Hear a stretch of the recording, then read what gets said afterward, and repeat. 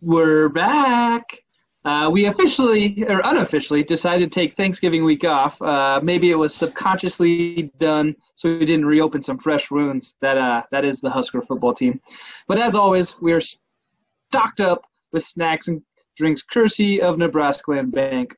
This season has promoted stress eating, and there's one thing you best believe, that is, I am a real good at stress eating. Especially eating my feelings. But before we go down the misery lane that is Husker football, Brandon, what's good? It's that time of year.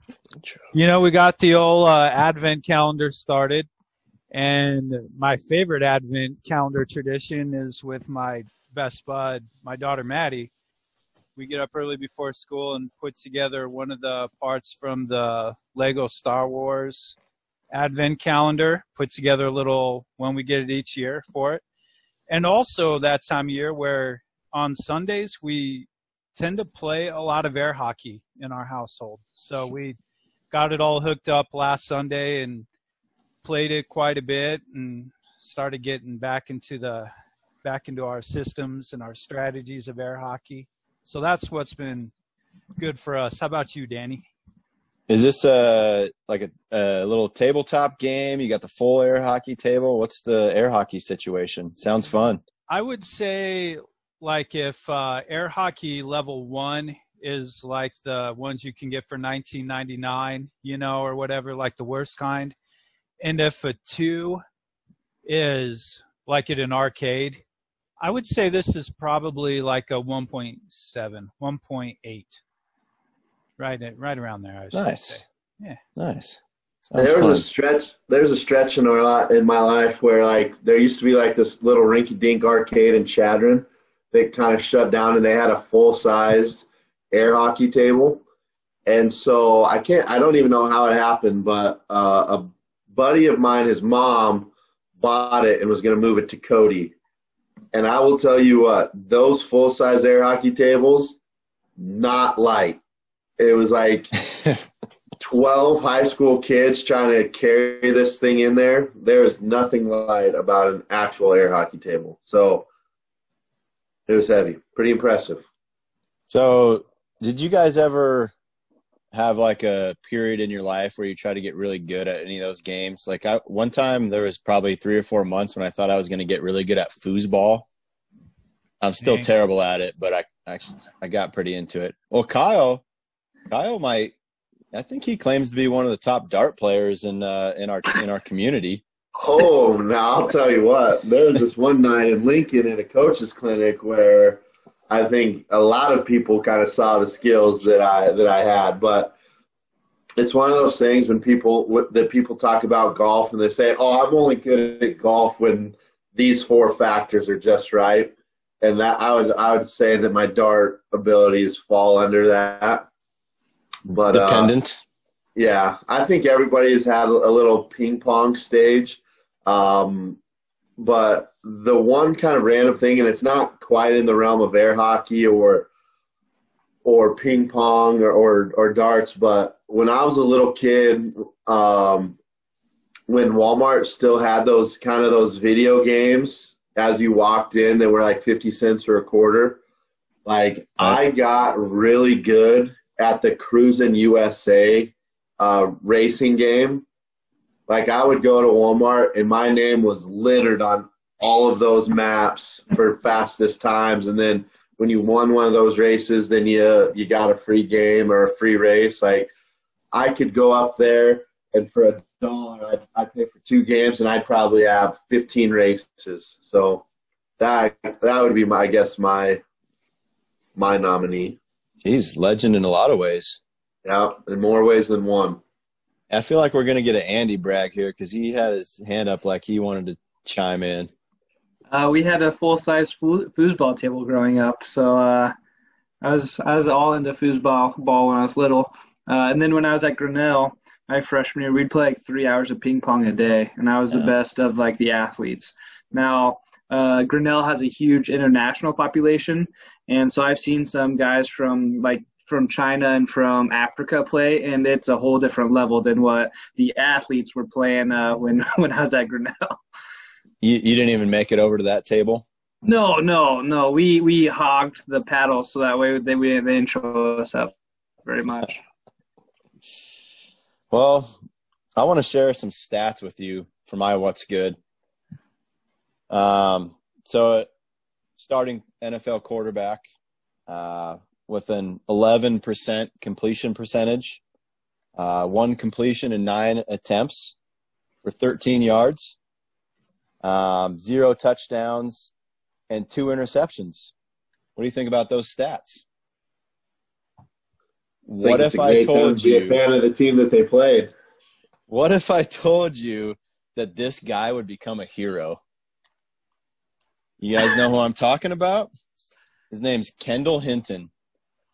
You heard of him last week, and you may never hear from him again. You all know the story of the Denver quarterback situation. I don't think we need to probably get into all the details of why the Broncos had 0 quarterbacks, but they did indeed have to play a game on Sunday against Kyle's Saints, and they find a guy on their practice squad whose claim to fame was that he was, sort of a decent quarterback in high school. And they're like, we're going to roll with that guy. And I think the cool part of the story is that he's going to kind of be a legend and a hero, but he had a really crappy game. It's not like a Cinderella story where he came in, this guy who'd never taken a snap in an NFL game and becomes a hero for winning the game. No, he's a hero for stepping up, kind of getting his butt kicked around the field, having a pretty terrible game, but it honestly looked like he was enjoying it, and it looked like his teammates had absolute respect for him and were enjoying the fact that he was out there playing. So my what's good is Kendall Hinton. What's bad is the NFL. No idea why they decided that the Broncos needed to play that game, yet 4 days later we're playing Wednesday afternoon football with the Ravens. What's bad is the Broncos. I'm actually pretty disappointed that they couldn't have put together a better game plan to at least be a little bit competitive. If you were watching the game, they came out in the first series and ran the Wildcat for the first 2 downs with Phillip Lindsay, got to a 3rd and 3, and that's when they decided to put Hinton in and have him throw on a 3rd down that they probably could have converted. They also have Royce Freeman on their roster as a running back who's played quarterback and can throw the ball, but they just they use 0 creativity to try to be competitive, almost like they were passive aggressively just trying to make whoever had to watch that game miserable and sort of stick it to the NFL and be like, yeah, you made us play this game, now look at how terrible of a game everybody's going to have to watch. And I'm also kind of excited because I did lose a burrito to Kyle. We had an agreement. The Broncos were, I think, a 6-point underdog when we made the agreement. That line changed once their entire quarterback room was ineligible to play. And I don't even know what the line ended up, but it wasn't close. And so out of protest, I'm on a mission to find the worst breakfast burrito in town that I can serve to Kyle sometime this week. So if any of you guys have any ideas about and I'm not even talking about restaurant, you could go to a restaurant and probably find a decent breakfast burrito, but is there some gas station burrito I can go and warm up and slap on Kyle's desk Friday morning or something like that? Not because I'm mad at him, but this is just my protest to the NFL and the Broncos by not giving the quality burrito. Punishing Kyle. Yep. So yeah, you guys can let me know if you have any ideas about that. But what's good? Kendall Hinton is what's good. Wasn't there a stat about he threw a more recent touchdown pass than Taysom Hill, who was starting for the Saints or something crazy like that? Yeah, I sent that out to you guys. I don't remember if it was a touchdown or – yeah, it was a touchdown pass. He had one in college more recently than Taysom Hill had one. And I actually thought – Kyle probably disagrees, but I thought the Broncos, with a full roster, or at least all their quarterbacks available, I kind of thought they might beat the Saints, but it wasn't even close. So, Kyle, you can comment on that or what's good on your end, whatever you feel like talking about. Yeah, I do disagree. I think actually, if you look at it, the Saints probably along with the Chiefs have been playing the best, especially defensively. And so it's not like you were replacing Patrick Mahomes with this guy who's never played before. You're replacing Drew Lock, which I thought it was pretty interesting that it went from a 6-point spread to then when they had no quarterback, it only went up to 16. So, like, they're saying that having Drew Lock as their quarterback with a guy who hasn't played quarterback in 7 years is only a difference of about 10 points. So I don't know if were really putting the fear of God into anybody, even with an actual quarterback. So, yeah.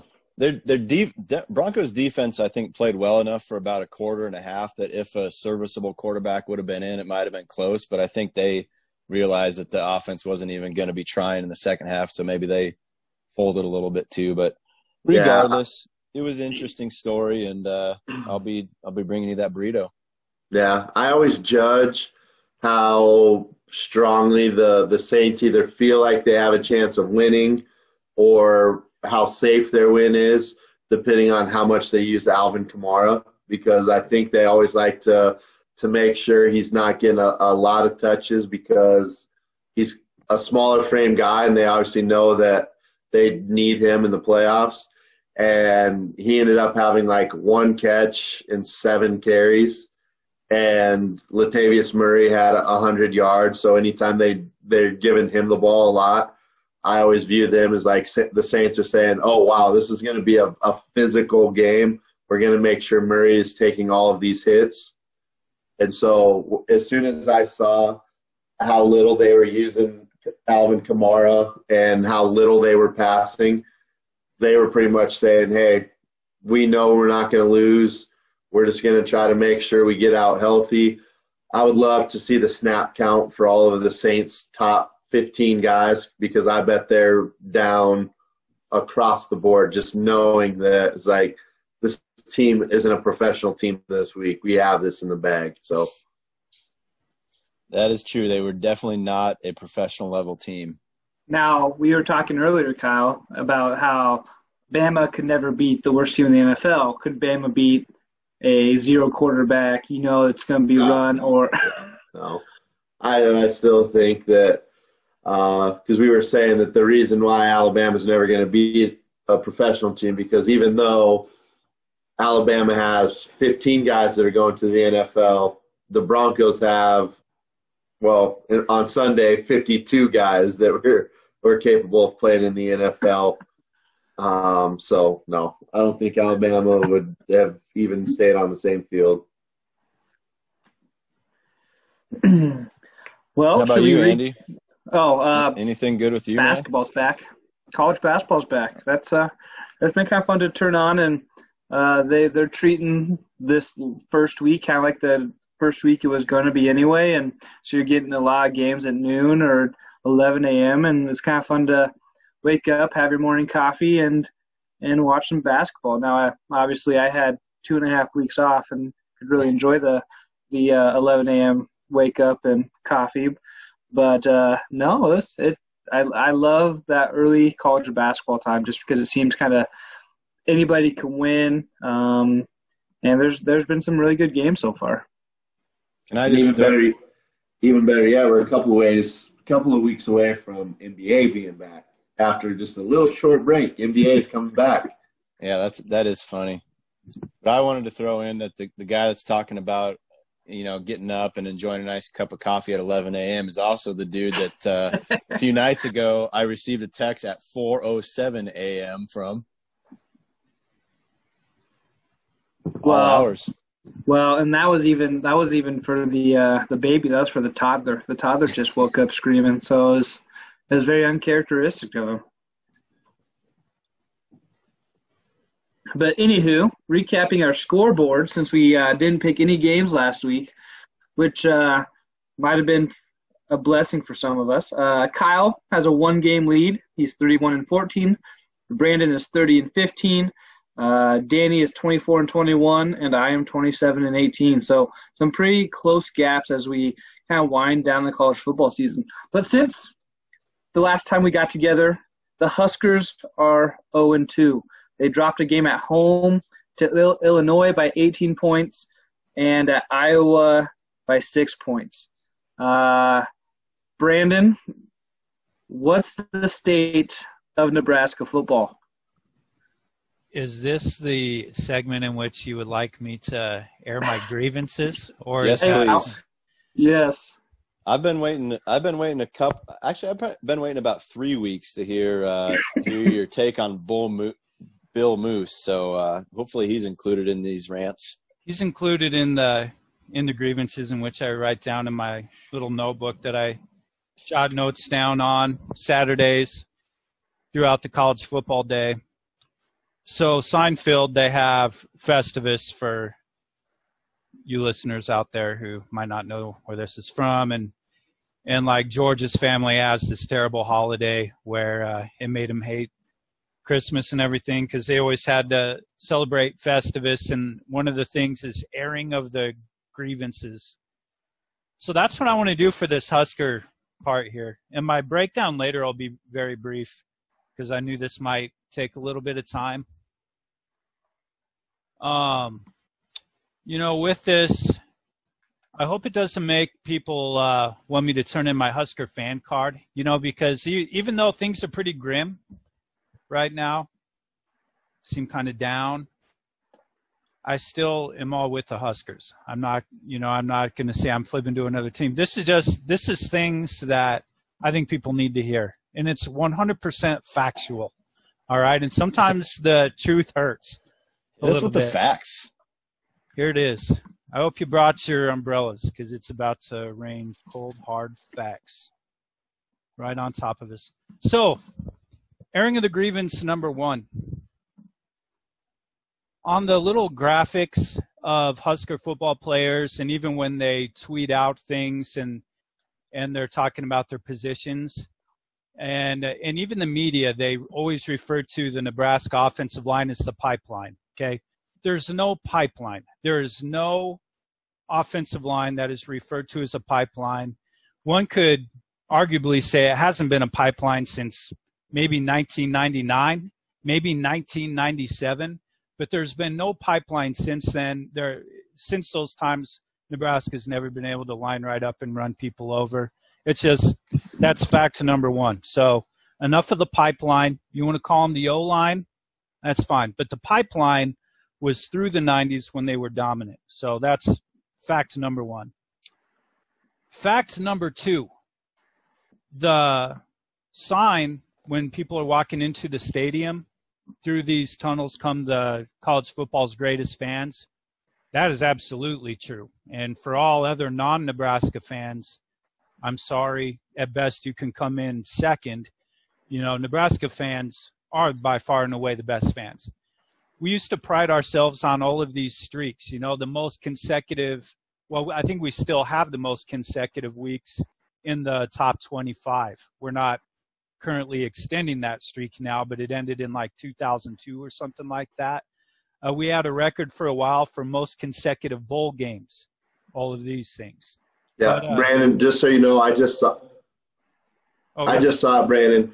We were at 381 because Alabama just got tied for 3rd, and they're at 209 in terms of top 25 weeks in the top 25. So that's pretty significant. I think we still have 100 weeks as a cushion from Alabama. We need them to start. We need them to get put on probation. I have an autographed picture of Nick Saban.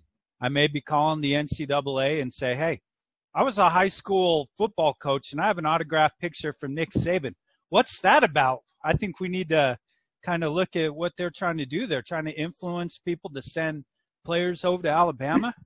Get them out of here. Anyway, so, but all these records that the streak is ended, but maybe we still have the record in a few. But the one thing that is still going on is the sellout streak. No matter how bad it's been lately, even with the expansions of the stadium, so I got to say Nebraska fans are the best. Now, when the media says that Nebraska fans are the smartest in all of college football, that's garbage. Okay, some of Nebraska football fans are the Is smartest. this fact 3 or is this still part of 2? This is still 2. Sorry. Okay. This is 2, bullet 3. So anyway, most of them aren't bulleted. Some Nebraska fans I've met are the smartest people, who I've ever met. Some Nebraska fans I've met are the dumbest people I've ever met. So that's no different. But I get mad when people on the broadcast are saying, "Oh, these Nebraska fans are so intelligent. They get loud on third down." Geez, dude, everybody gets freaking loud on third down. Okay, so let's not go out of control here. I'm drawing the line there. They're the best fans, but the smart fans of Nebraska are just as smart as the smartest.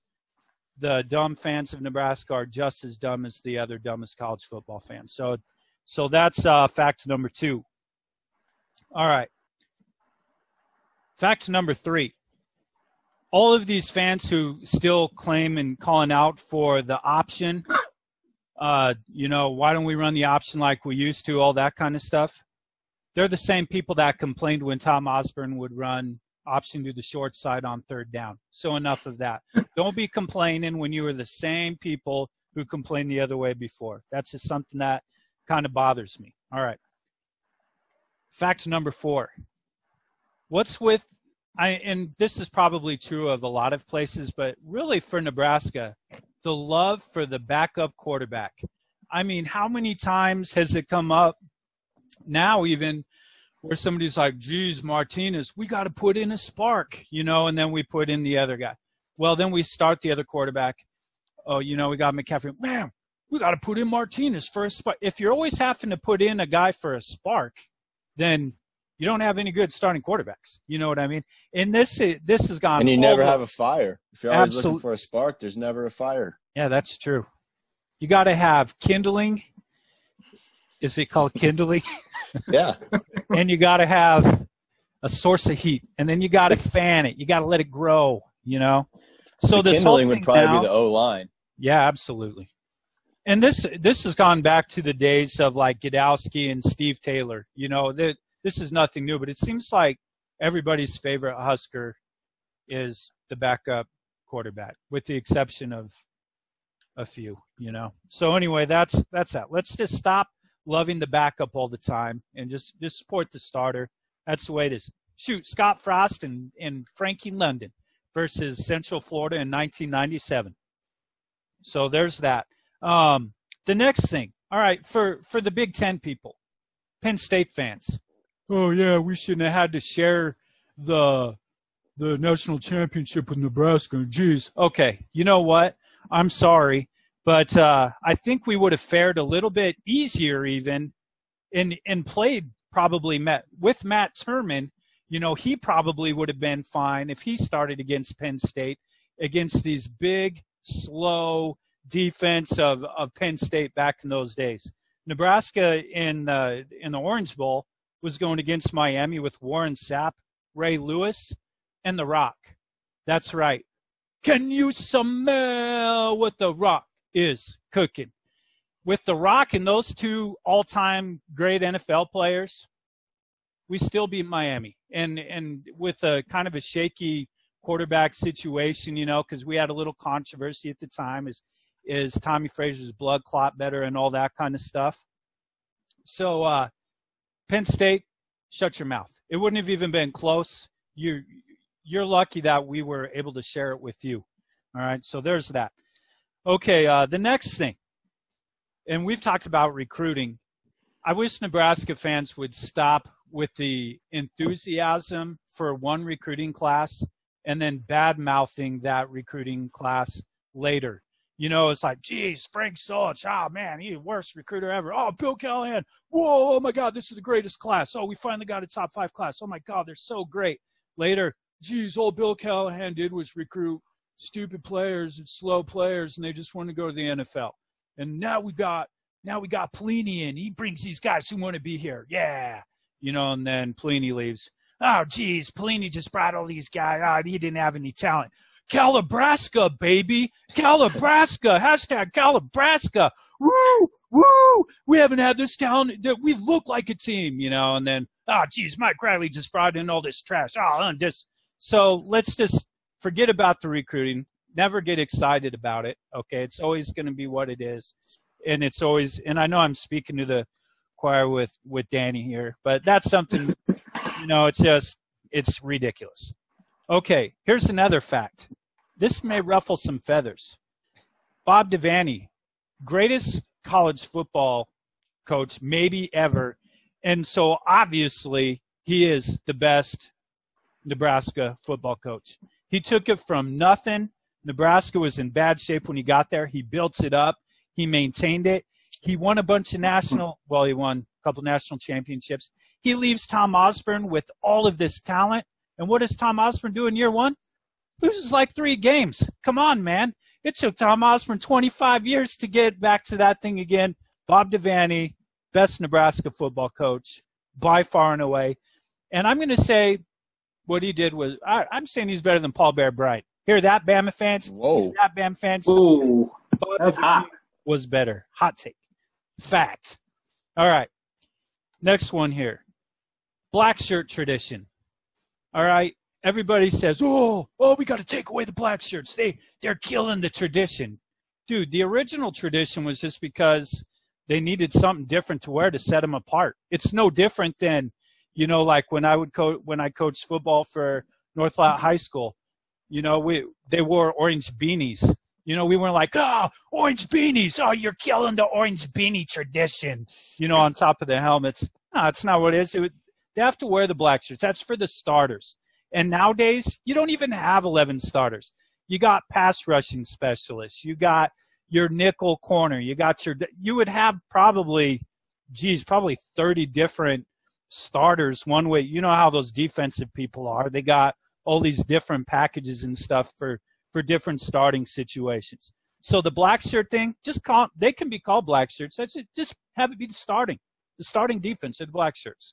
It's not like Nebraska's had awesome black shirt teams throughout the years. Like in 1983, maybe 1982, I can't remember. One of the greatest Nebraska teams ever, and statistically one of their worst defenses up until things got real bad as of late. But at those times, they were not your, people didn't always like, what's his name? Who is Charlie McBride. People didn't always like Charlie McBride until the end when he had a bunch of NFL talent. So let's go easy on the old black shirt. Kyle, did you have the thing you wanted to say about black shirt? Okay. So that's the black shirt thing. Stop talking about taking them away. So you're just going to play with 10 guys then? Yeah, you're not a black shirt, Oh, yeah, so we'll just play with 10 defensive men? Doesn't make any sense. I guess even on top of that, Brandon, it's like every year – They build it up of like, well, they haven't handed out the black shirts yet. And then we win one game against Penn State. And it's like, oh, this week the coaches saw something flash. And so now some of the guys are in their black shirts. And then they come out in Illinois and it's just like, what the hell was that all about? Exactly. Isn't it something it's more meaningful when you're really good? And I think even just the starter, because if they would go to their locker and it's like, who's wearing my black shirt? I'm sure that probably strikes a bigger chord, because they're like, I need to outplay that person in practice this week and earn that starting position back, It should be about pride of being really good and dominant, not pride of, we had a pretty good game, so now we get these cool jerseys to wear. Exactly. I'm with you on that one. All righty. So, yeah, black shirt thing, that bothers me. I like it, but not the way it's being used currently. The current state of excuses with the Huskers right now, and so this might strike a chord with more of the modern fans, but like the last game, for instance. Oh, man, we lost because the other team was clapping on the sidelines. Oh, man. The discipline now is the worst discipline. When I came to Nebraska, this is the worst discipline I'd ever seen, and throwing the other coaching staff. Oh, well, we have all these mistakes that other teams don't because we have to deal with COVID. I guess I thought it was through all 50 states. So get rid Can you of put turf toe on there too? Didn't we use that our center had turf toe so he couldn't snap the ball? I mean, it's one thing after another. With can you imagine being a center? Your toe hurts. There's clapping like 50 yards away. Like, how do you do your job? How can you play a game? I mean, thank God no crowd was there. You know what I mean? Because then that'd be tons of clapping. Geez, we would have had people in the stadium catching snaps out there, and a lucky souvenir for a fan out there, you know. So let's get done with those excuses. That bothers me. All right. Oh, here's one. So back to the sellout streak. You know, greatest thing. You know, again, why Huskers are the greatest fans. I believe it was the 350th sellout when Nebraska had the DJ Khaled thing out there. And I know he's like, and another. And I thought that was the stupidest thing. It has nothing to do with Nebraska. You know, nothing to do at all. And so I thought, ridiculous. I hate the idea. All right. Next one going on here. All right. Black, it's not a school color.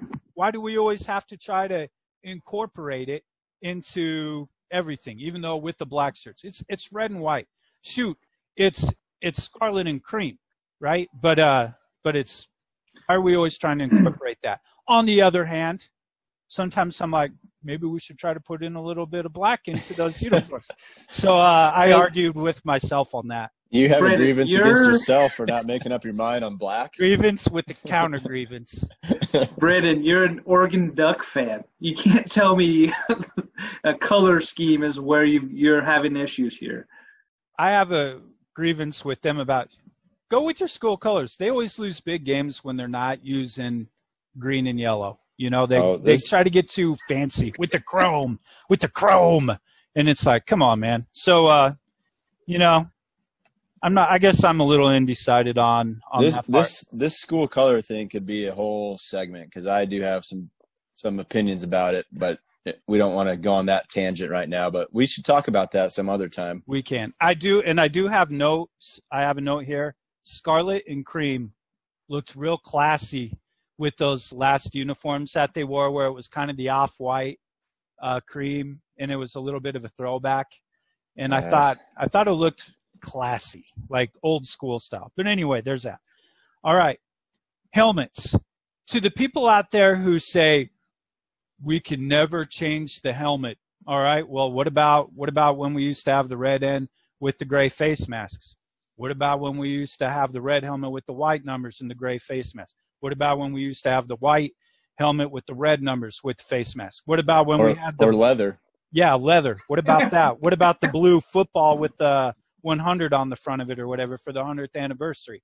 What about when it was white helmet with the black script with the gray face? It's changed. What about when it was in the 70s and it was the N and the U on the side? And then when you look at some of the game tape from the game of the century and you look out there, and I think Richard Glover, who on his side, he had the NU and some of the other players didn't. And it's because right during the early 70s, the company that made the stickers ran out of U's. So that's the real reason why Nebraska why they stopped using the U. That's a stupid thing. Put the U back on. Why aren't you calling for that? Clap for that if you're going to be clapping on.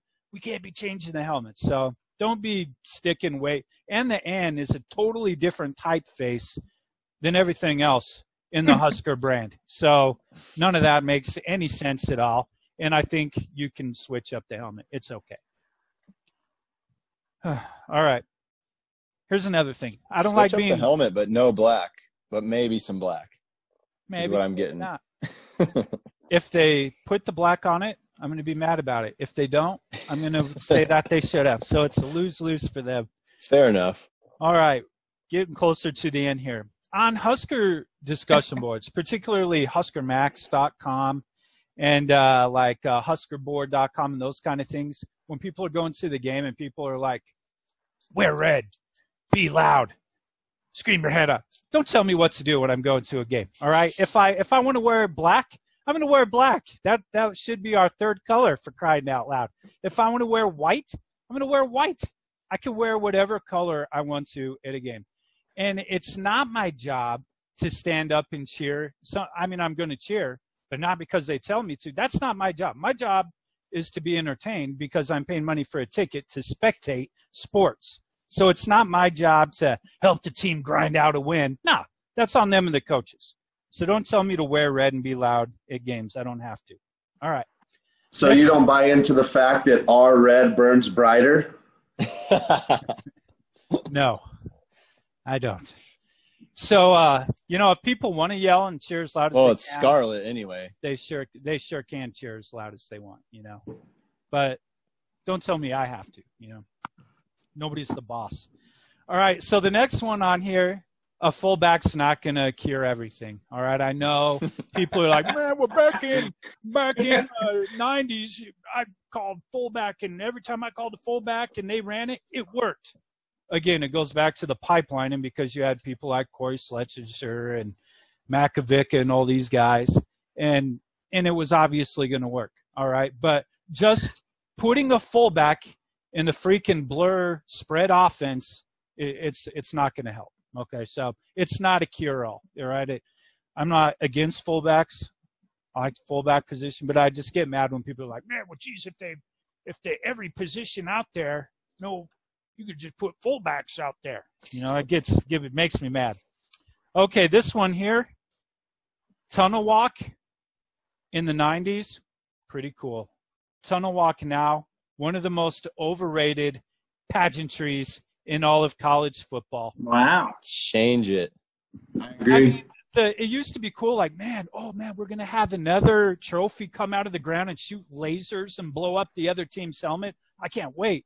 And then pretty soon when it's like, we're not getting any more trophies, and we've done these trophies they've done about everything they can do in a graphically animated thing. It's still do it, but people who are like, man, when you hear that, it just gives me it doesn't give me goosebumps anymore. It's just a cool thing. As a sidebar, I'll tell you, because I completely agree. I remember going to games, and maybe it's something to do with just a little kid being there for the first time, hearing 80,000 people roar. But I'll tell you exactly when the last time that I just got chills with the tunnel walk. And it was the first game of the year after the Big 12 championship when they put 1 second up on the clock. And the tunnel walk had that incorporated, where I can't remember how they even did it, but it was like a countdown of some sort or whatever. But then all of a sudden it went to 0-1, and then it just froze there for a second, and then the crowd obviously went crazy because they cheated us out of the Big 12 championship there. And then ever since then, it's just I always get amped for it, and it just always leaves me a little kind of wanting. Part of it is, and I don't know if you'll get to it, or maybe I'm anti here and I don't want to kind of ruin it for too much, but I can't stand the Nebraska band. The best band in the land is the biggest lie they tell. And so they do their little pomp and circumstance, play the same 3 songs before the game. And then as the band members are coming to the tunnel, it's just so rigid and so there's no flow to it. You have all these dudes that are ready to play, and then you have 150 guys who didn't play football on their high school team, so they're in band, and now they're a big deal. I'm over the best band in the land. Play some good music and get these guys out of here. Here's what it boils down to. I think it's glory days. Anything that was going on in the 90s when we were really good, people want to stick with that because they think that somehow that's going to make us good again. And what could we put on the tunnel walk screen of anything in the past 5 years of highlights that would get fans excited? If you're not good, there's not really any cool, fun tradition. Iowa State's tradition for the last 20 years was that they could tailgate outside the stadium. Now they're getting good, and I bet you there's going to be some new, cool, fun traditions that come out of it. But I think it's just the glory days thing. People don't want to change up anything from the 90s when we were winning national championships. And obviously, I know you have to have some kind of a thing playing on the screen, but it's just the fact that what people are always like, oh, the tunnel walk now, you know. To me, like seeing that is no different than going to a Wyoming game and seeing the Bon Jovi Dead or Alive song, you know, to a little highlight before their team runs out. I'm like, it's pretty cool. Yeah. You know? I actually, when you watch the old ones, I prefer the cheesy graphics and like how they would always travel kind of through the state of Nebraska or like the flyover would be. And to me that I always like that the best because every fan in Nebraska is usually from Nebraska. And then everybody would have their little piece like, oh my God, that's the town we just drove by, or that's my hometown that they just flew over. And that's, I think, a big part of it is now, and obviously the graphics that they did in the 90s would be laughed at now, but now they just try to do the coolest thing possible instead of actually having anything tied to the state of Nebraska. Right. For the band, I think one of my favorite things about like going to Husker games would be like going to Old Chicago or whatever restaurant. And then like before the game, they have the marching band kind of around the community and like they cram a whole bunch of them into the restaurant and start playing while you're eating. I always did kind of like that. And I'm like, oh my God, here's a Husker fight song, you know, kind of stuff. I like that. Like, I agree. I do like that. I think just when they're together in the big ensemble, it's way too rigid. And again, I'm going to tell you another story of mine. When I went to the Big Ten championship, and like they had a lot of pregame stuff and that sort of thing, and we were in this like big. It was the Indianapolis Colts practice facility, and we were kind of walking around. This is where they were having all their sideline stuff, and then both bands came, and it was kind of like a battle of the bands. And this was a 100-yard field, or probably a 50-yard field. And Wisconsin came out, and they had band people on every inch of that thing. Like you felt like you were part of the routine because they were right there in front of you. They were moving around, they were dancing. It was fun. Nebraska came on after them, and they were stationary. They stood there. They didn't move. They didn't interact. And they played the same 4 songs we've heard my entire life. I was like, I'm over the band. They're making the same mistake that the drum major and drumline was making before Nick Cannon got there and brought the funk back. He was trying to make it too organized. All he wanted to do is play Flight of the Bumblebees and all the traditional music. And then as soon as they started playing some hits, they won the movie. By the way, Kyle, they are referred to as the pride of all Nebraska, the Cornhusker Marching Band. Dude, so they aren't even the best band in the land. No, the pride of all Nebraska, I think. Get them out of here. Get them out of here. All right, next thing we have on the list. Here's a fact. It stinks right now. Nebraska doesn't have a rivalry. You know, there's no rivalry. Iowa, we wish we were Iowa's rivalry right now. The closest thing probably Nebraska has to a rivalry right now is Minnesota, just because from back in the 20s, you know, when they used to play, like Nebraska actually has a long kind of span of playing Minnesota back in the day. Yeah, you can't just say, hey, we're close to Iowa, they're our new rival, or else why was Iowa State not our rival? Yeah, exactly. To me, and it's just Nebraska fans not wanting to think that they're as low as we are. But like you said, Minnesota, Northwestern, like in terms of close games and competitive games and kind of chippiness, that's the team. Like people want to eventually say that, we look Ohio State in the eye, or like you said, Iowa, Wisconsin should be our rival, and we haven't been competitive enough to make it a rivalry. I agree 100%. Here's another fact here. Herbie Husker wears light blue overalls and has blonde hair and wears a normal-looking hat. He doesn't wear dark jeans and look like Mr. Stranger Danger, you know. For Herbie Husker, you know, it's part of the agricultural background of Nebraska. And I'm sorry that bothers people from Lincoln and Omaha. But guess what? For the greater area of the state, you know, the country and all that is more important. And and you're called the Cornhuskers for crying out loud, you know? So get back to the old Herbie Husker who actually looked like he'd been out in the farm and didn't just escape prison. Do curls all day? Yeah, I don't like this guy at all. I don't like this new one bit.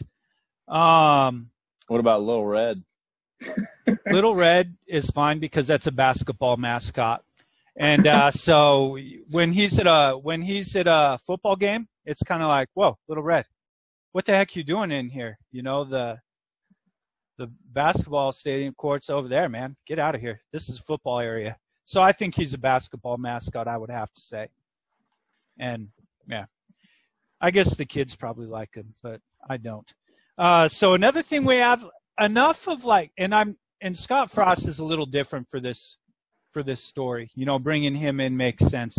But every single coaching position, like everybody's like, it has to be a former player. Oh, my God. Like people were like, oh, man, we got to have Scott Frost be the head football coach. We got to have Tyrone Lue be the head basketball coach. We got to have like every single position it has to do that. So let's just stop with the notion that every single position that opens up, we're trying to think back, you know, who is going to be the next former player who's going to lead us to greatness. So no more stuff about the former players just to throw their names out there, you know. Obviously, there's always a few exceptions. Along with the head coach, when we're in a coaching search, we have to also understand where we're at, because you'll look at the list of possible Nebraska coaches that are put up by Nebraska fans, and they're like, "Oh man, do you think that if Ryan Day applied, would we even want him?" Or, "Geez, I think we should hold out for like Nick Saban," or like, "You think like." The realistic possibilities for Nebraska coaches at the moment now and what people think that we're able to get, like Tyrone Lue is an NBA championship head coach and is the lead assistant on some of the best teams in the NBA. He is never coming to Nebraska.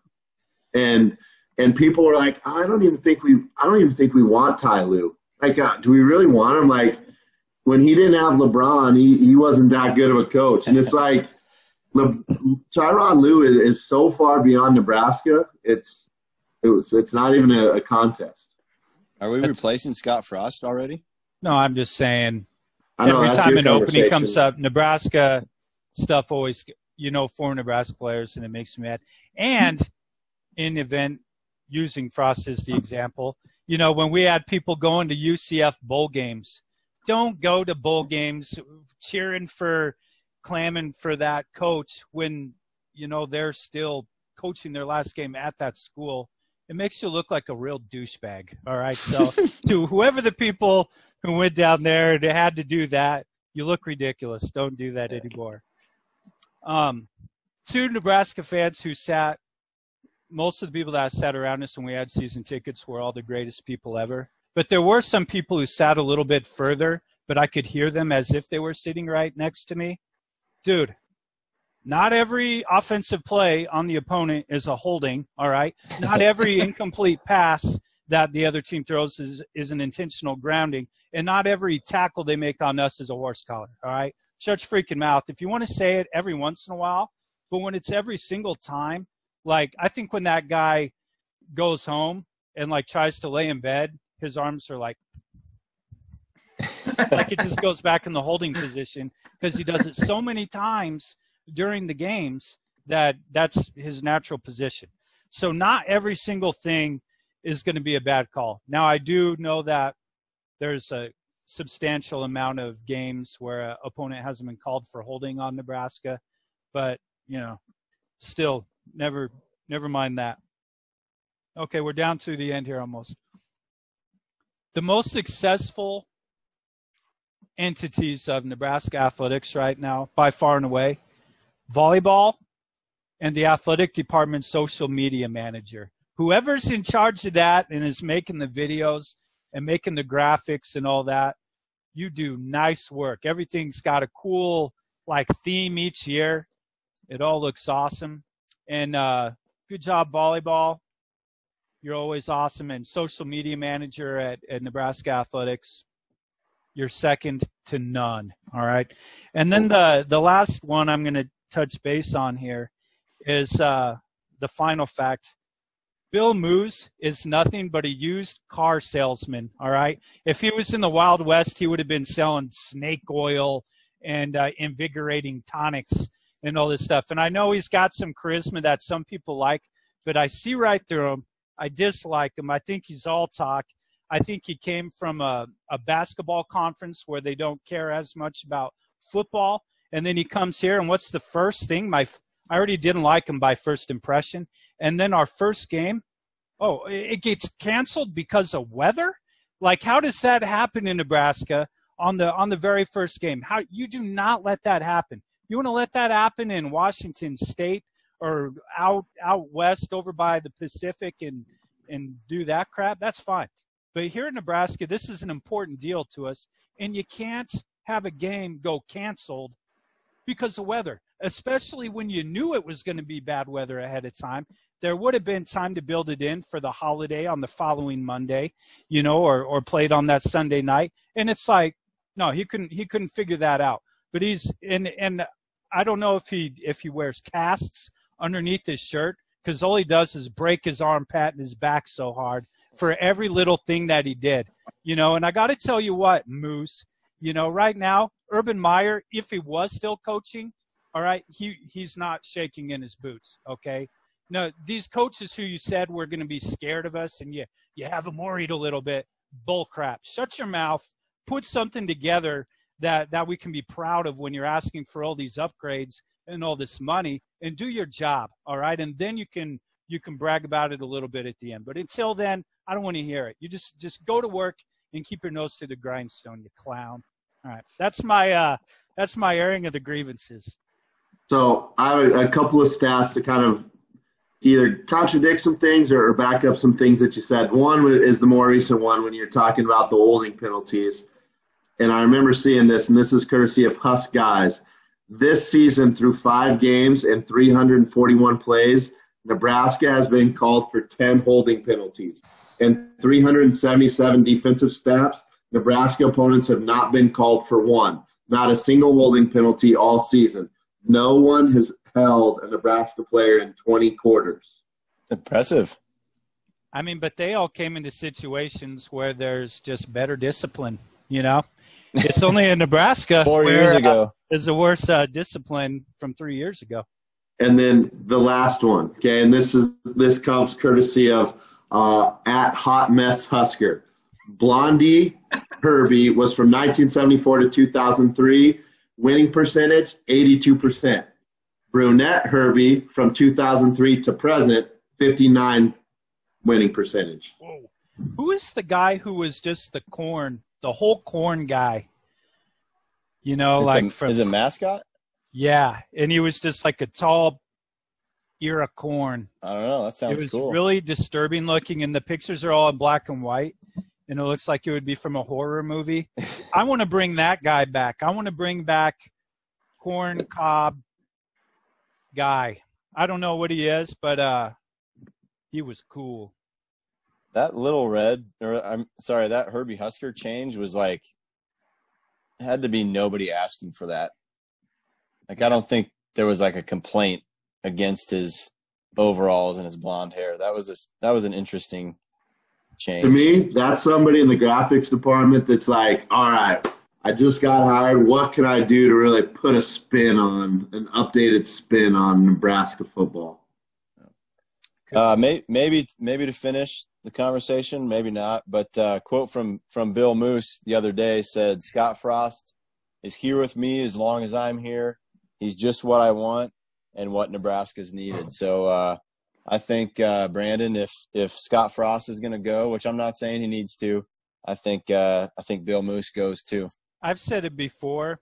Bill Moos will be long gone before he'll be fired before Scott Frost would. So I think Scott Frost will be here after him. I'm happy to hear your Moose take. I was waiting for that. No, and I don't know. I would be completely fine if this was the pod, as we just get on here and talk Husker football. I know Andy's not a huge Husker fan, which is probably why you haven't heard much from him so far. I thought he was playing Xbox. Well, had to PlayStation, but I don't know. Obviously this is the team that kind of gets us the most fired up, and it sucks that we've been struggling so much. And I don't know. I have a couple of thoughts that I was going to kind of work into my game pick, but it's to the point now. It's obvious, like, we can't really push recruiting for any other reason. Like, it's not like these kids now can, like, we can't show them highlights of the mid-'90s and be like, hey, this is the program you're joining, because that program is not here right now. Like, 2001 was the last time we were in a national championship, and we probably haven't been really relevant since what? When was that Big 12 championship against Texas? Oh, was that 09 or? Yeah, I was going to say 9. So maybe 2012. I know the last time that we were in the top 5 always seems like it's not that far away whenever I see the number, just because we're living in the time where we're not great.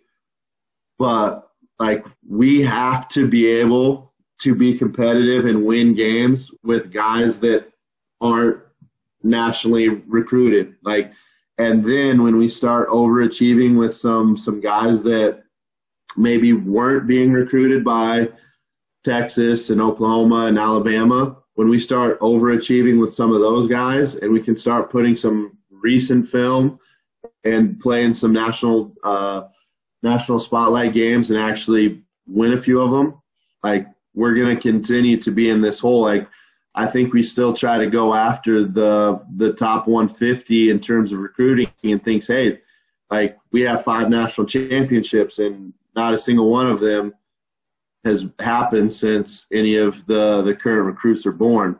I love the fact that Nebraska in-state is starting to kind of get some talent. We can't let the good in-state talent leave to Minnesota. Like, even if it's a fringe guy, why not have a fringe Nebraska guy instead of a fringe JUCO guy or a fringe California guy? Like, I don't know. I would love to see every kid that is getting D1 offers to come to Nebraska, whether it's D1 from Buffalo or Ohio. Like, obviously, if they're good enough for a Buffalo or Ohio or some of those mid-major college football programs, currently they're probably good enough to play at Nebraska. Then you add a couple of the guys from out of state. Like, I know you can't solve our problem with just recruiting Nebraska talent, but the 2 best recruits from this year coming out of Nebraska are not going to Nebraska. They're going to Iowa, who we try to consider a rival, and Minnesota, who we try to consider a rival. And it sucked having Noah Fant in Iowa kill us for 3 years. Mm-hmm. And it's like, geez. And sometimes I think there's a Omaha bias against Lincoln, just because I think that there's kind of that rivalry with the 2 cities, and I don't know if that's part of it, but we're losing good dudes to Iowa and then getting beat by them. Yep. Yeah, it was 2009 we lost to Texas. 2010 we lost to Oklahoma. And just scrolling through those rosters, those were some talented teams. Yeah, like, if you look at it, we're running out. Like, Prince Amukamara is, I don't think, on a team this year, but, like, he kind of feels like he keeps us relevant. Levante David and Ndamukong Suh are still on the Buccaneers, still at the top of their positions. And just to think, like, we had those guys on the field not very long ago, but, like, it's not like part of the Husker game day is always like, and now we're looking at the Huskers of the NFL, and they always show a couple of clips of Husker players making plays in an NFL game. That punter. Yeah, if we wait 5 more years, we're going to have 2 punters that are on teams and nothing else. Like, we have no skill guys. We have very few linemen anymore. And it's just like, man, if we didn't have the couple of defensive guys that we do, it'd be an embarrassment. Yep. Not to move it along, but Andy, you're still on here? to end it at embarrassment, Nebraska plays at 11 a.m. on the BTN, which is kind of our home recently, BTN. We don't have too many. At 11 a.m. At 11 a.m. And Purdue has come off 3 straight losses, with one of those being to Rutgers. I didn't think I'd be able to say this leading into the game, but Noah Vedral, the starting quarterback at Rutgers, Nebraska native Noah Vedral, has more wins at Rutgers than the Nebraska Cornhuskers do, and that's just weird to me. But Nebraska at Purdue, 11 a.m., BTN. Does anybody know who the D coordinator for Purdue is? Bob Diaco. Bob Diaco. And so if we struggle. What was his famous quote? He's like, I'll think of it. I'll come back to it. It was a good one. Keep going. Well, if we struggle offensively against Bob Diaco and that failure that was his version of the 3-4 at Nebraska, I just don't know what the media, I don't know what the fan base is going to look like, because Bob Diaco pretty much got ran out of town, and here we are with a struggling offense rolling into a Purdue team who has flashes of some good stuff, but then loses 3 in a row. So, Danny, I'm going to kick it to you for your game prediction, just because that's how we've kind of been rolling. Any thoughts on Purdue, Nebraska? Yeah, I was trying to find the Diaco quote. It was post-game, and he was like, got really weird, talking about, like, you see the stress, you see it. But I'll find that and tell you guys tomorrow off air. Nebraska, I'm picking against Nebraska the rest of the way. I have no faith in us.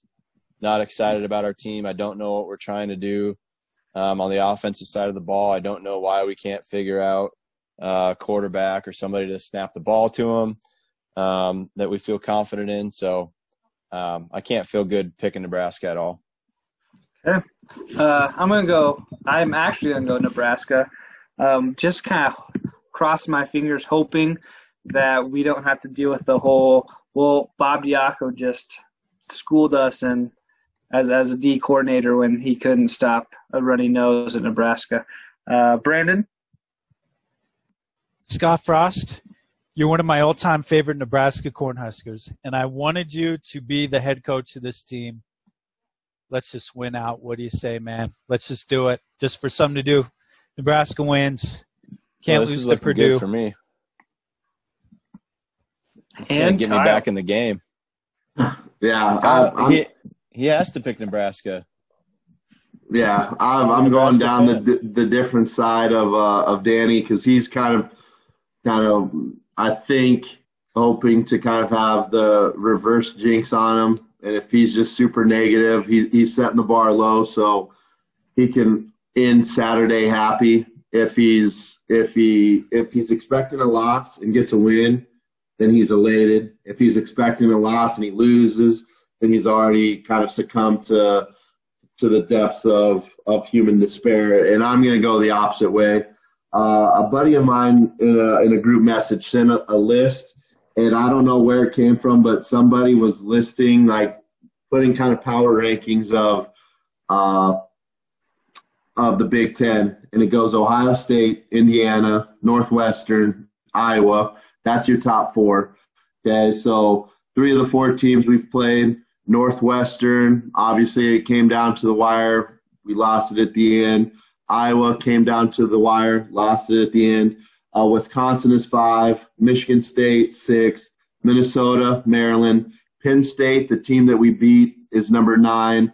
Right below them, Michigan, who I would say has 4 guys just like us having the exact same podcast somewhere in Ann Arbor.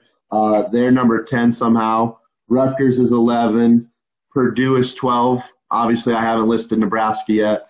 At 13, Illinois, which obviously I can't complain about that because Illinois slacked us. And this guy put Nebraska at 14. Now, how we can be at 14 and Penn State be at 9 when we have the head-to-head match, I don't know how that works. But here's just we're a national joke. Here's part of the conversation that he actually had snipped for me. It says, easy to keep the Buckeyes at the top this week and slide Indiana up a spot with its win over Maryland and Northwestern's lost to Michigan State. Iowa State's put at number 4 with a narrow win over Nebraska, and then from there you could really argue anything. The most notable change at the bottom is Penn State moving up after getting its first win of the season against Michigan.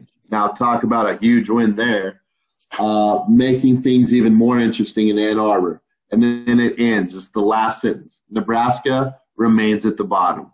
Okay? We have to start reading this stuff. Everybody wants bulletin board material. It doesn't take long to find it at Nebraska. I wish Scott Frost would kind of say some of this stuff, fiery stuff, maybe pregame instead of always complaining postgame. Like, he should lean into everybody laughing at us now and kind of holding these guys and say, hey, is this where you want to be? Because this is what people are doing to you. This is a joke that we're dead last in the Big Ten with a conference, in a football conference that has Rutgers and Maryland in it, okay? And that's the only teams I feel comfortable of even saying that we should be ahead of. And then my buddy responded to all of us, and he said to my friend Landon, you said last year we hit rock bottom. This year it's official. There's no way I'm picking Nebraska to lose to Purdue. I am 0 for picking Nebraska this year because obviously I've been riding with them every week. The one week I lost faith was Penn State, and we won that game. So I haven't got a Nebraska game right yet, which is why my lead is dwindling. But I'm going in the opposite way of Danny, and I'm saying, kind of like Brandon, we gotta, if we have faith in the program, we gotta start winning games. And so I want to be on the right side of history instead of the negative side. All right. So Danny, the only one who's flying his own flag, picking against guys. Nebraska. And so if you're still with us after an hour and 10 minutes into this pod, there are other football games that are taking place this week. And the first one is a Friday night matchup. It's a 7:30 kickoff on ESPN. It's 8-1, number 25 ranked Louisiana, not Louisiana Lafayette. They cut that out. They're just Louisiana now, the Raging Cajuns, and they're taking on 7-2 Appalachian State. And so the reason why I picked this game this week is simply because it's number 1 in the Sun Belt West versus number 2 in the Sun Belt East. Now, it's a trap game, if you would, Danny, a trap game, because the Sun Belt Championship matchup is already set. Louisiana has a multiple game lead in the West, and Coastal Carolina has a game up in the East and the head-to-head over Appalachian State. And so is Louisiana looking past Appalachian State, who is a very good Sun Belt team? Any other year, if they kind of did like the Big 12 and they just had a true round robin and they put the best 2 teams, Appalachian State's probably there every time. But Louisiana's got a big matchup in the Sun Belt Championship against Coastal Carolina in the coming weeks. And Appalachian State is usually the big horse in the Sun Belt. The last few years they've ran through it, even as they're kind of defining themselves as a mid-major power. The head coach for Louisiana, Bill Napier, tested positive for COVID, and I saw some joke somewhere that earlier in the year, a mid-major head coach tested positive for COVID, and by that next Monday, he had a new job as a head coach somewhere else. And so they're joking because Billy Napier has coached at Arizona State, Alabama, and Clemson. Is he the next guy at a South Carolina or some of these big schools that are starting to open up as coaches get fired? And so they joke, it turns out just because you have COVID doesn't mean you can't have a nice Zoom interview on your day off. And so it'll be interesting to see his name kind of fly around. And Danny, you have been rooting for the wrong Sun Belt team all year because Appalachian State in 1983, do you know who the head coach of Appalachian State was in 1983? Bob Diaco. Was it Mac Brown? It was Mac Brown. Yep. And so, I mean, shoot, this is almost coming full circle just because this is the team you should be cheering for. And so at home, I feel like Appalachian State is going to win, even though Louisiana is ranked in 8-1. I'm going Appalachian State. Danny, your pick of this game. Yeah, it's a good point you bring up. I should feel connected to App State. Another random connection is I just realized that there's a historic Dave Matthews and Tim Reynolds live show that took place in Boone, North Carolina. Boone, North Carolina. Which I believe is where Appalachian State is. Yeah. So, big Dave Matthews fan. We don't need to get into that. But despite all of those fantastic connections, I'm picking Louisiana. Basically, reason is I think Louisiana, they started the season in the top 25. I'm not sure where App State was. But I think Louisiana has 1 loss and App State has 2. Am I right on that? Yes. And Coastal Carolina and they both lost to Coastal Carolina. It doesn't appear that App State has any sort of significant or signature win, whereas Louisiana did beat Iowa State in the first game of the season. So I'm just going to give a little bit of an edge to Louisiana. That's going to be my pick, even though App State is favored in this game. Brandon, I'm going App State. Cool. Kyle. So Andy, I think, was trying to tell us maybe we went a little bit too long on Nebraska, the one team that I think the majority of our listeners care about the most. And then he counters it saying, hey, there's more football games. Guess what? Here's a team from the Sun Belt West. Now that's something that'll get the listeners really dialed in. Well, to be fair, I thought about picking Texas at Kansas State, but a longtime devoted listener, Tyson Cromie, is actually going to that game. I thought it'd be kind of cool if he had a little synopsis or something for us next week after, witnessing firsthand what Texas K-State had to offer. And so I'm a fan of the Sun Belt. Since week 1, when that was kind of the only games to pick, when we were talking about UL Monroe, Louisiana, Iowa State, Coastal Carolina, Kansas. Just looking at our stats, we've picked at least 5 or 6 Sun Belt games this year. And as the recurring theme of Conway, South Carolina has been, we're maybe more of a Sun Belt podcast than a Big Ten podcast, the way it was delayed this year. I was going to throw that in there. And I never thought I'd care at all about the Sun Belt. Now I mildly care, but I think part of it has to do with the number of games they've played. Like, these teams have played like 10 games, whereas Ohio State has played 4. So I guess our eyeballs have been on them a little bit more. I also think you should define the word "we," because I promise you I didn't pick any of those games. So that tells you my interest in the Sun Belt. Or watched them. You're right. Or watched them. Kyle, you're the only one who picked Louisiana over Iowa State, so you were technically leading the Sun Belt pick'em because I've had to pick them because you guys talk about them. I have not cared nor watched a single one of the Sun Belt games. You talk about Conway, South Carolina, though, whenever it gets brought up.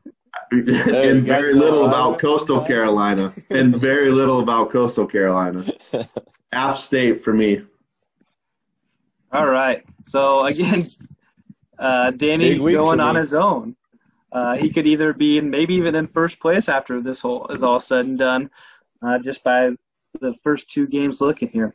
The second game on our docket is a 1 p.m. kickoff, so Danny can sleep in just a little bit longer. He's going to have a mid-afternoon coffee instead of a late morning coffee here.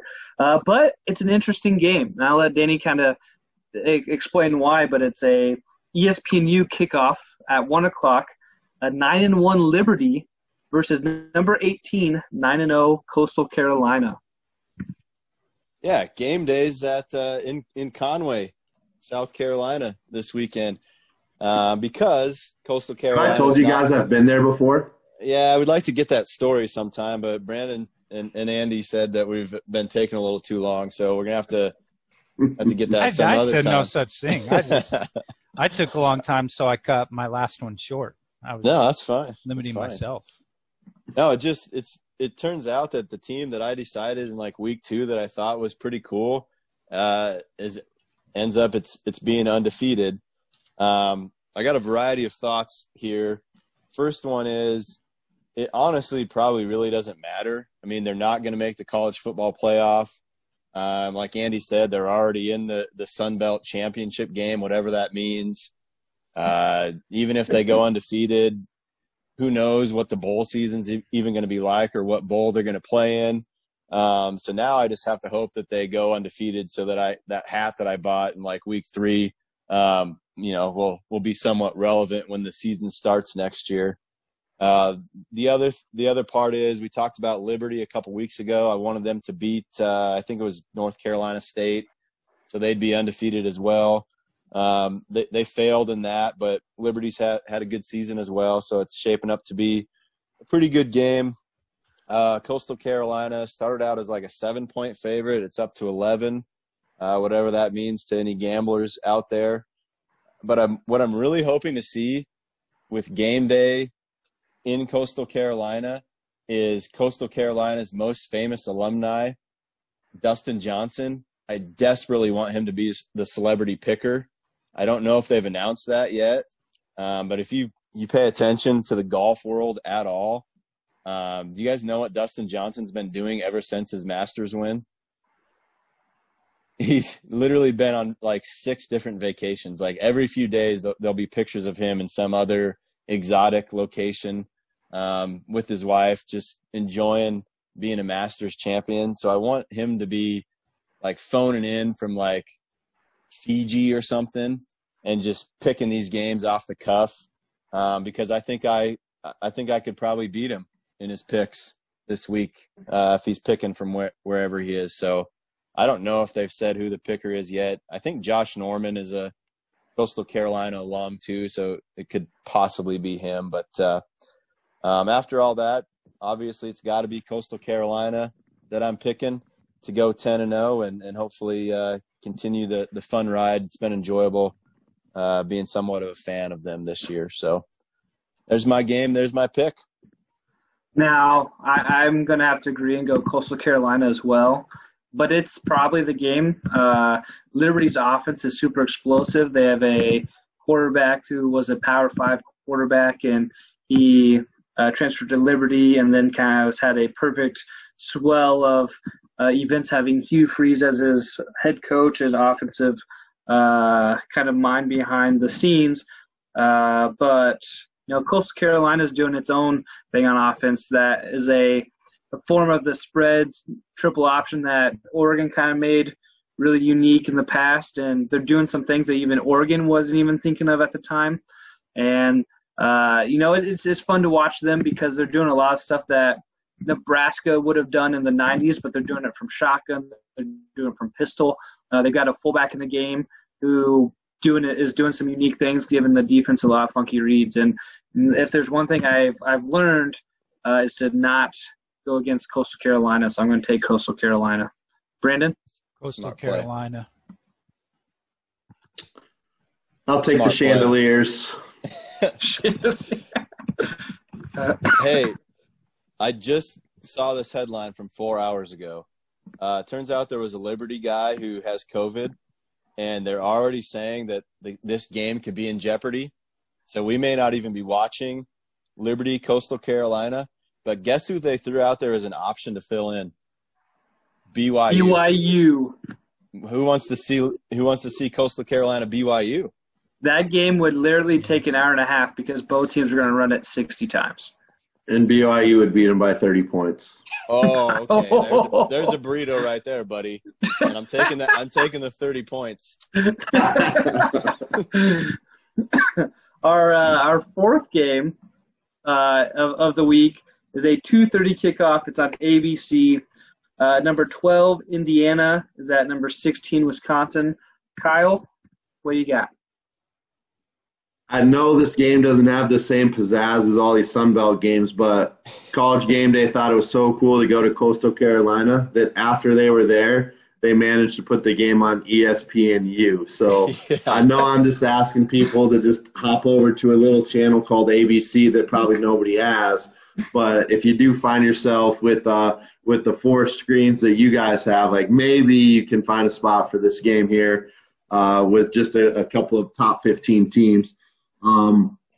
Just quickly, I'll say I'm picking Wisconsin, really just because Indiana, I think, obviously even halfway through the season, surprised everybody with how well they played. And then their game against Ohio State, where they took them down to the wire, lost by a touchdown when I think the point spread was 25 plus.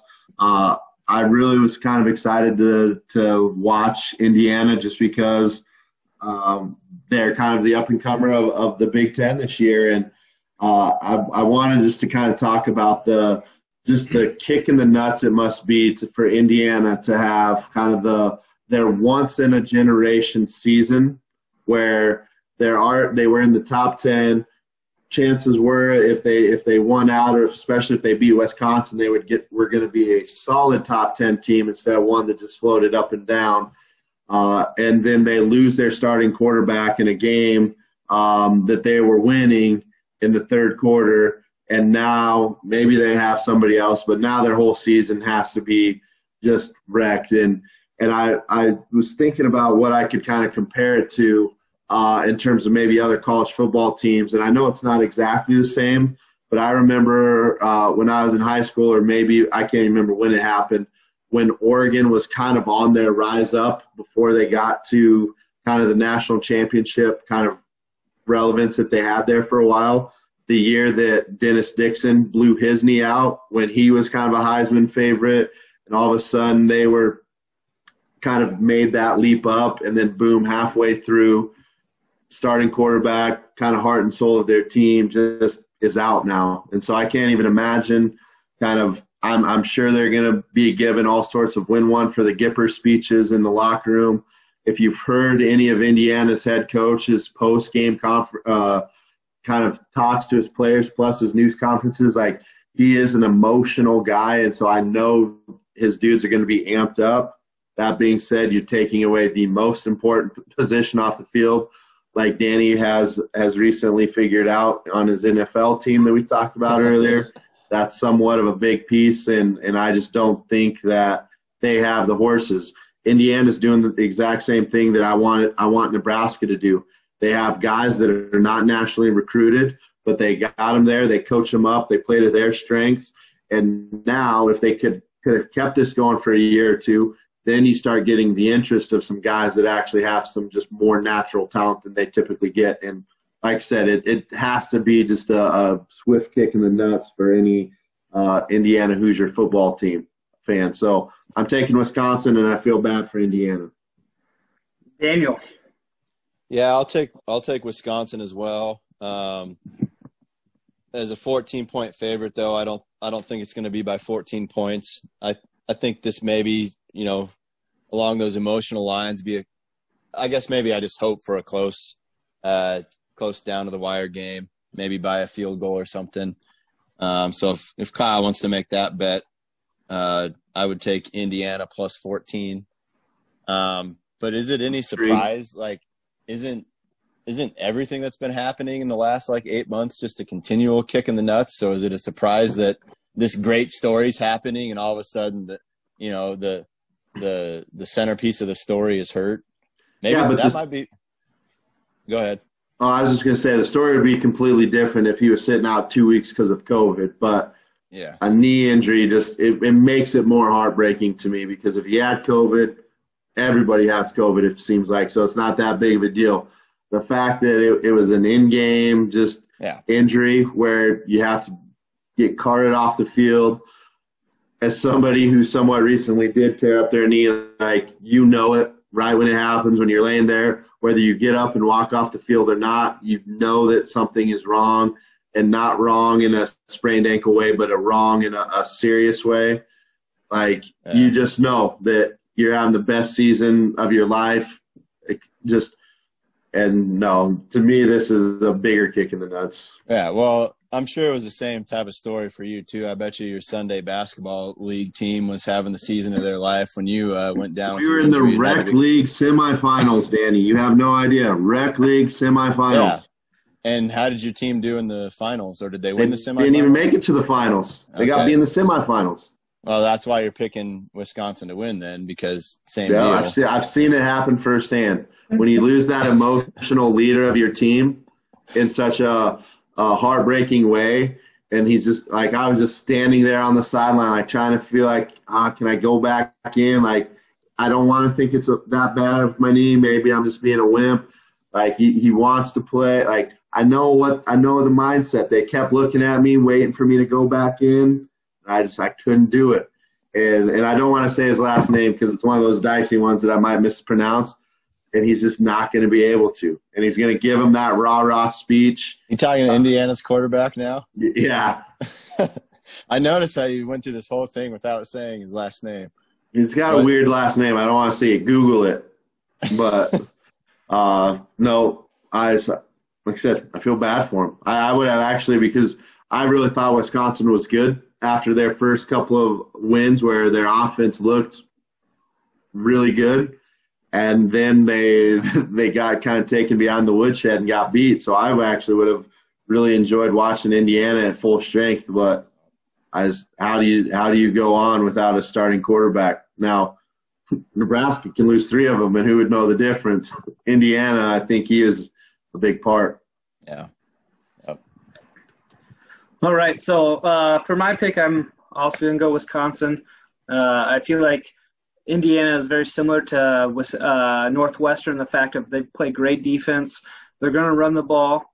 It's going to be a little different without the quarterback, obviously. So it will be close because Wisconsin does like to run the ball as well. They have a quarterback who's having a pretty darn good year through the air.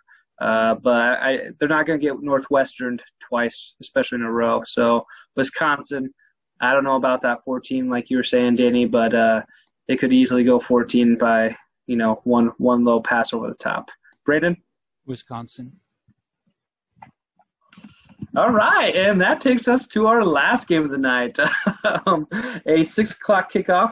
That puts you in bed early, Danny, so that way you're up early for your Sunday coffee, since you're not going to get it on Saturday with it being mid-afternoon, I guess 1 o'clock, not early afternoon. It's on FS1, not quite your ABC, Kyle, but FS1, still respectable, right? Quite a bit higher than ESPNU, if I say so myself. It's the Colorado Buffaloes at the Arizona Wildcats. That's our second Pac-12 game this year. Brandon, what do you got for us? Well, a couple things, I guess. So first I'll start off and just say, I guess, congratulations, old Tyson Cromie getting to be on the thing. I guess we haven't taken a vote on it or whatever, but he's apparently the guy. If he's hearing this and still listening, he's invited on next week. Never mind the fact that after Kyle kind of sent out the challenge to people to reach out to us last week, and Senior Cromie emailed me a picture of him standing underneath Touchdown Jesus in the Touchdown Jesus position, telling me about his trip to South Bend and how they got a dog there. The dog was not named Rudy, which I was a little disappointed. Ooh, missed opportunity. It really was. But I thought that was kind of now there's a family rift now, so I might as well just bring that up, And, man, sorry hey, my coach who reached out, said he'd like to be on the show. I'm sorry. I would have liked to have you guys on, but. Yeah, my mom's a big fan, too. Can she come on? Kyle's mom? I think I could send her a Zoom link. She might know what it looks like. Active all the time, especially on Facebook. She is. Yeah, I appreciate the show. She always tells me, she's like, I just don't use the Twitter, but.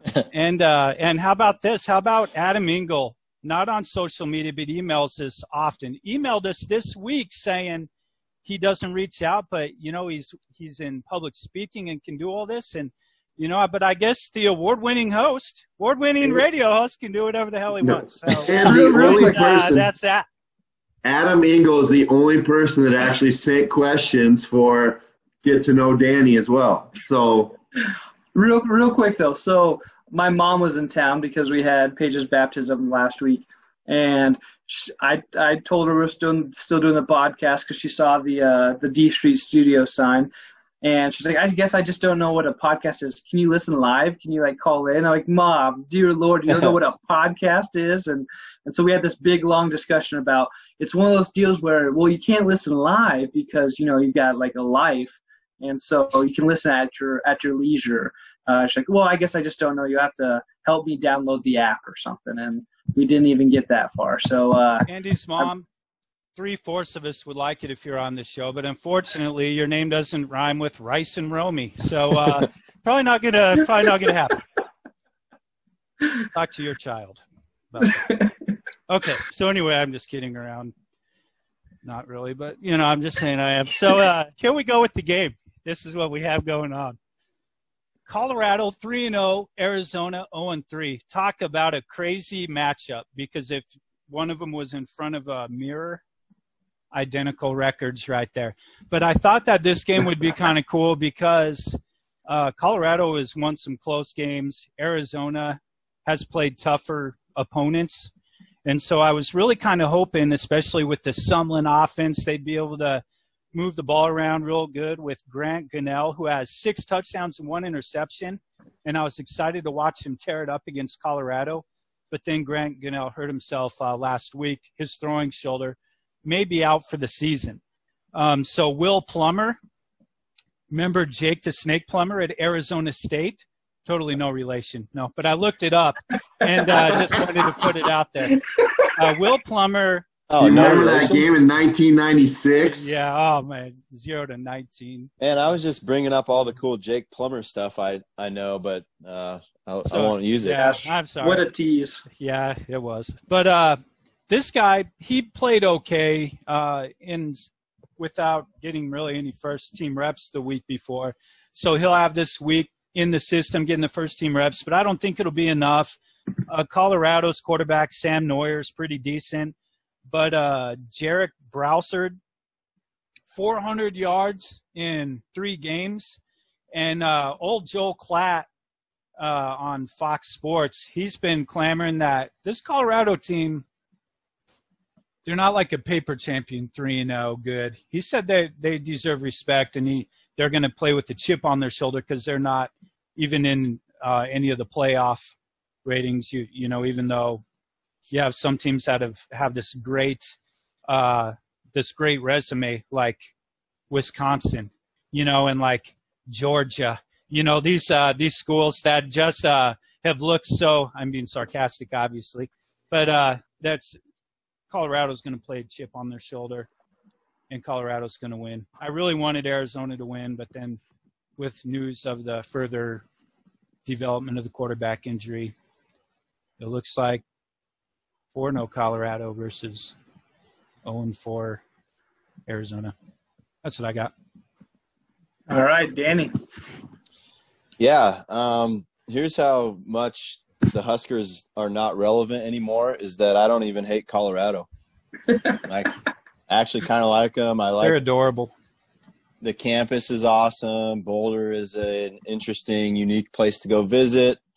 I haven't been there in a while, and I kind of miss it. So when I'm flipping through football games and see the Buffaloes, I don't even hate them. And I can't pick a 3-0 team losing to an 0-3 team. So Colorado.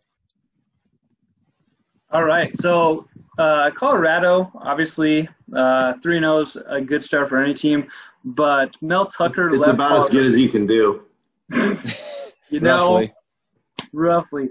But Mel Tucker left Colorado real late in the process to join Michigan State. And to hear the good stuff that's coming out of Colorado, I think just tells you, I don't know, just the positives that are going on there, because it could have been a dumpster fire. Our coach left right before, the summer hit. We had COVID anyway, so we couldn't do anything with our new staff, whatever the case may be. And so that be 3-0. I think they're a sneaky good team in the Pac-12, and they're definitely playing the worst team in the Pac-12. So Colorado, easy. I just went through a gambit of emotions and thought processes here, because everything I know about Colorado, Arizona, I learned in the last 3 minutes. So I guess before the pod, we had somebody brought up, hey, you guys know who Arizona's coach was? And they're like, Kevin Sumlin. And then I was like, boom, I'm in on Arizona, because I don't know what it is about him. I love kind of what he Arizona. Did. I love what he did when he was at Texas A&M before the wheels came off with all the Manziel stuff. I love an offensive coach that just loves to score points. and so I was all in for Arizona. And then Brandon told me about 3 minutes ago that their starting quarterback had a 6-to-1 interception or touchdown interception ratio. I was like, yes, here's a chance for me to make a pick. And then I was shocked and saddened to hear that quarterback was hurt. So I'm going with Colorado. I think I think the Pac-12 is a bit of a joke. I think obviously with Oregon losing, they actually have no chance of anything even remotely relevant happening in their conference. And when Colorado is in the Big 12, it was a team that had some national relevance, not unlike Nebraska, and then new conference, new start with nothing to show for it. At least we do have the one Big Ten championship that we made it to. But even the last 2 years, like there's some all-white jerseys that I think look cool. When Colorado wears the all-whites, I just think they kind of look like a JV team out there. I don't know why. It's probably because I always hated Colorado. That being said, they're 3-0, 3-0 against the spread. Apparently they're halfway decent, so I'll take Colorado as well. Yeah, but Joel Klatt said that they're really good. I actually like when Nebraska or when all the nation was giving Nebraska last shit. Like Joel Klatt is, I think, pretty pro Nebraska, or at least because he's pro my team. I can call him a level-headed guy who knows what he's talking about. Where the first thing he says bad about Nebraska is probably going to turn me against him. But I do like a game and a comment that Joe Klatt usually calls. He does good. Yeah, but Nice. I don't know. It's kind of awkward here now because all of us are out of things to say, and our host has Andy just left. disappeared here. So I don't know. Is it too early? I know we always like to have a typical time frame here, but is it too early for the extra points, or do we have a couple more around the horn conversations we need to hit? Well, real quick, just to summarize, big week here for Danny because he has the differing picks. He's got Purdue over Nebraska, and he's got Louisiana over Appalachian State. And so, big week for Danny. He can either really climb back into the race or dig himself a bigger hole. Or like I always say, maybe some of the games go half and half, and he's in the exact same position he is in right now. Anywho, with that being said, if you're still with us, you're doing a heck of an expedition with us tonight because definitely a fun podcast, though. Shoot, a lot of Husker history from Brandon. Why do you always assume that we're so uninteresting to listen to that if somebody has made it this far, then they're obviously one more minute to the depths of human existence? Well, I don't know. Sometimes an hour and a half is a long time, and we reached that half an hour ago. So, no, it was good stuff, though. I didn't know you wrote so passionately in that notebook there, Brandon, and so that's kudos to you, my man. A lot of them are mean things about Desmond Howard. Yeah, I was going to say I couldn't remember because it's been off for 2 weeks, and you just made one comment just a little bit ago, and so I kind of forgot. Were you pro-Wisconsin or anti-Wisconsin, Brandon? Totally anti. I was going to say, actually, I'm anti-all Big Ten. So Indiana, Wisconsin, I hope one wins by a point and there's a big fight and they all get arrested and go to jail afterwards. I'm done with the rest of the Big Ten. I'm all Nebraska. I hate the rest of the Big Ten now. With that being said, any extra hold on, I do have one last thing. Because it goes with Brandon's comment, and I know we didn't have a chance to talk about the Illinois game, but again, when I talk about bulletin board material, do you guys see what Illinois' football page sent out right after the Nebraska game? Said, hey, thanks Nebraska for bringing back Big Ten football. Oh my God, if that doesn't get you fired up, Danny, to root for your Huskers harder from your house than you ever rooted before, you're not human. I don't know what I am, but do you like college football, Danny? I'm numb because a loss means nothing and a win really means nothing at this point to me. I'm numb to it. That's what I am. But The journey like of Brandon 1,000 said, steps begins with one step. it doesn't mean I'm not a fan anymore. It just means that's the state I'm in right now. But I do have an extra point. Can I get to that? About Yeah. time, yeah. Okay, so long ago, we were at kind of this big, large family dinner thing back when you could do that.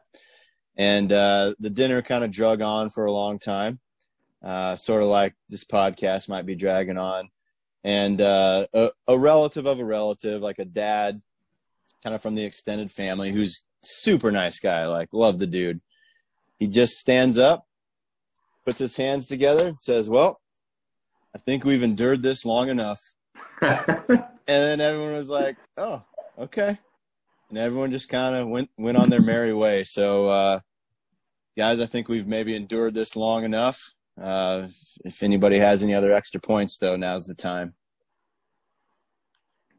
All right. I think we've endured this long enough. Yes, sir. I got to say real quick before I go, Army, Navy, I see you with your uniform unveilings looking pretty sharp. Can't wait to break that down next week. I'm excited. That's 10 days Same. away, isn't it? Tropic lightning, baby. Tropic lightning. Pretty sweet.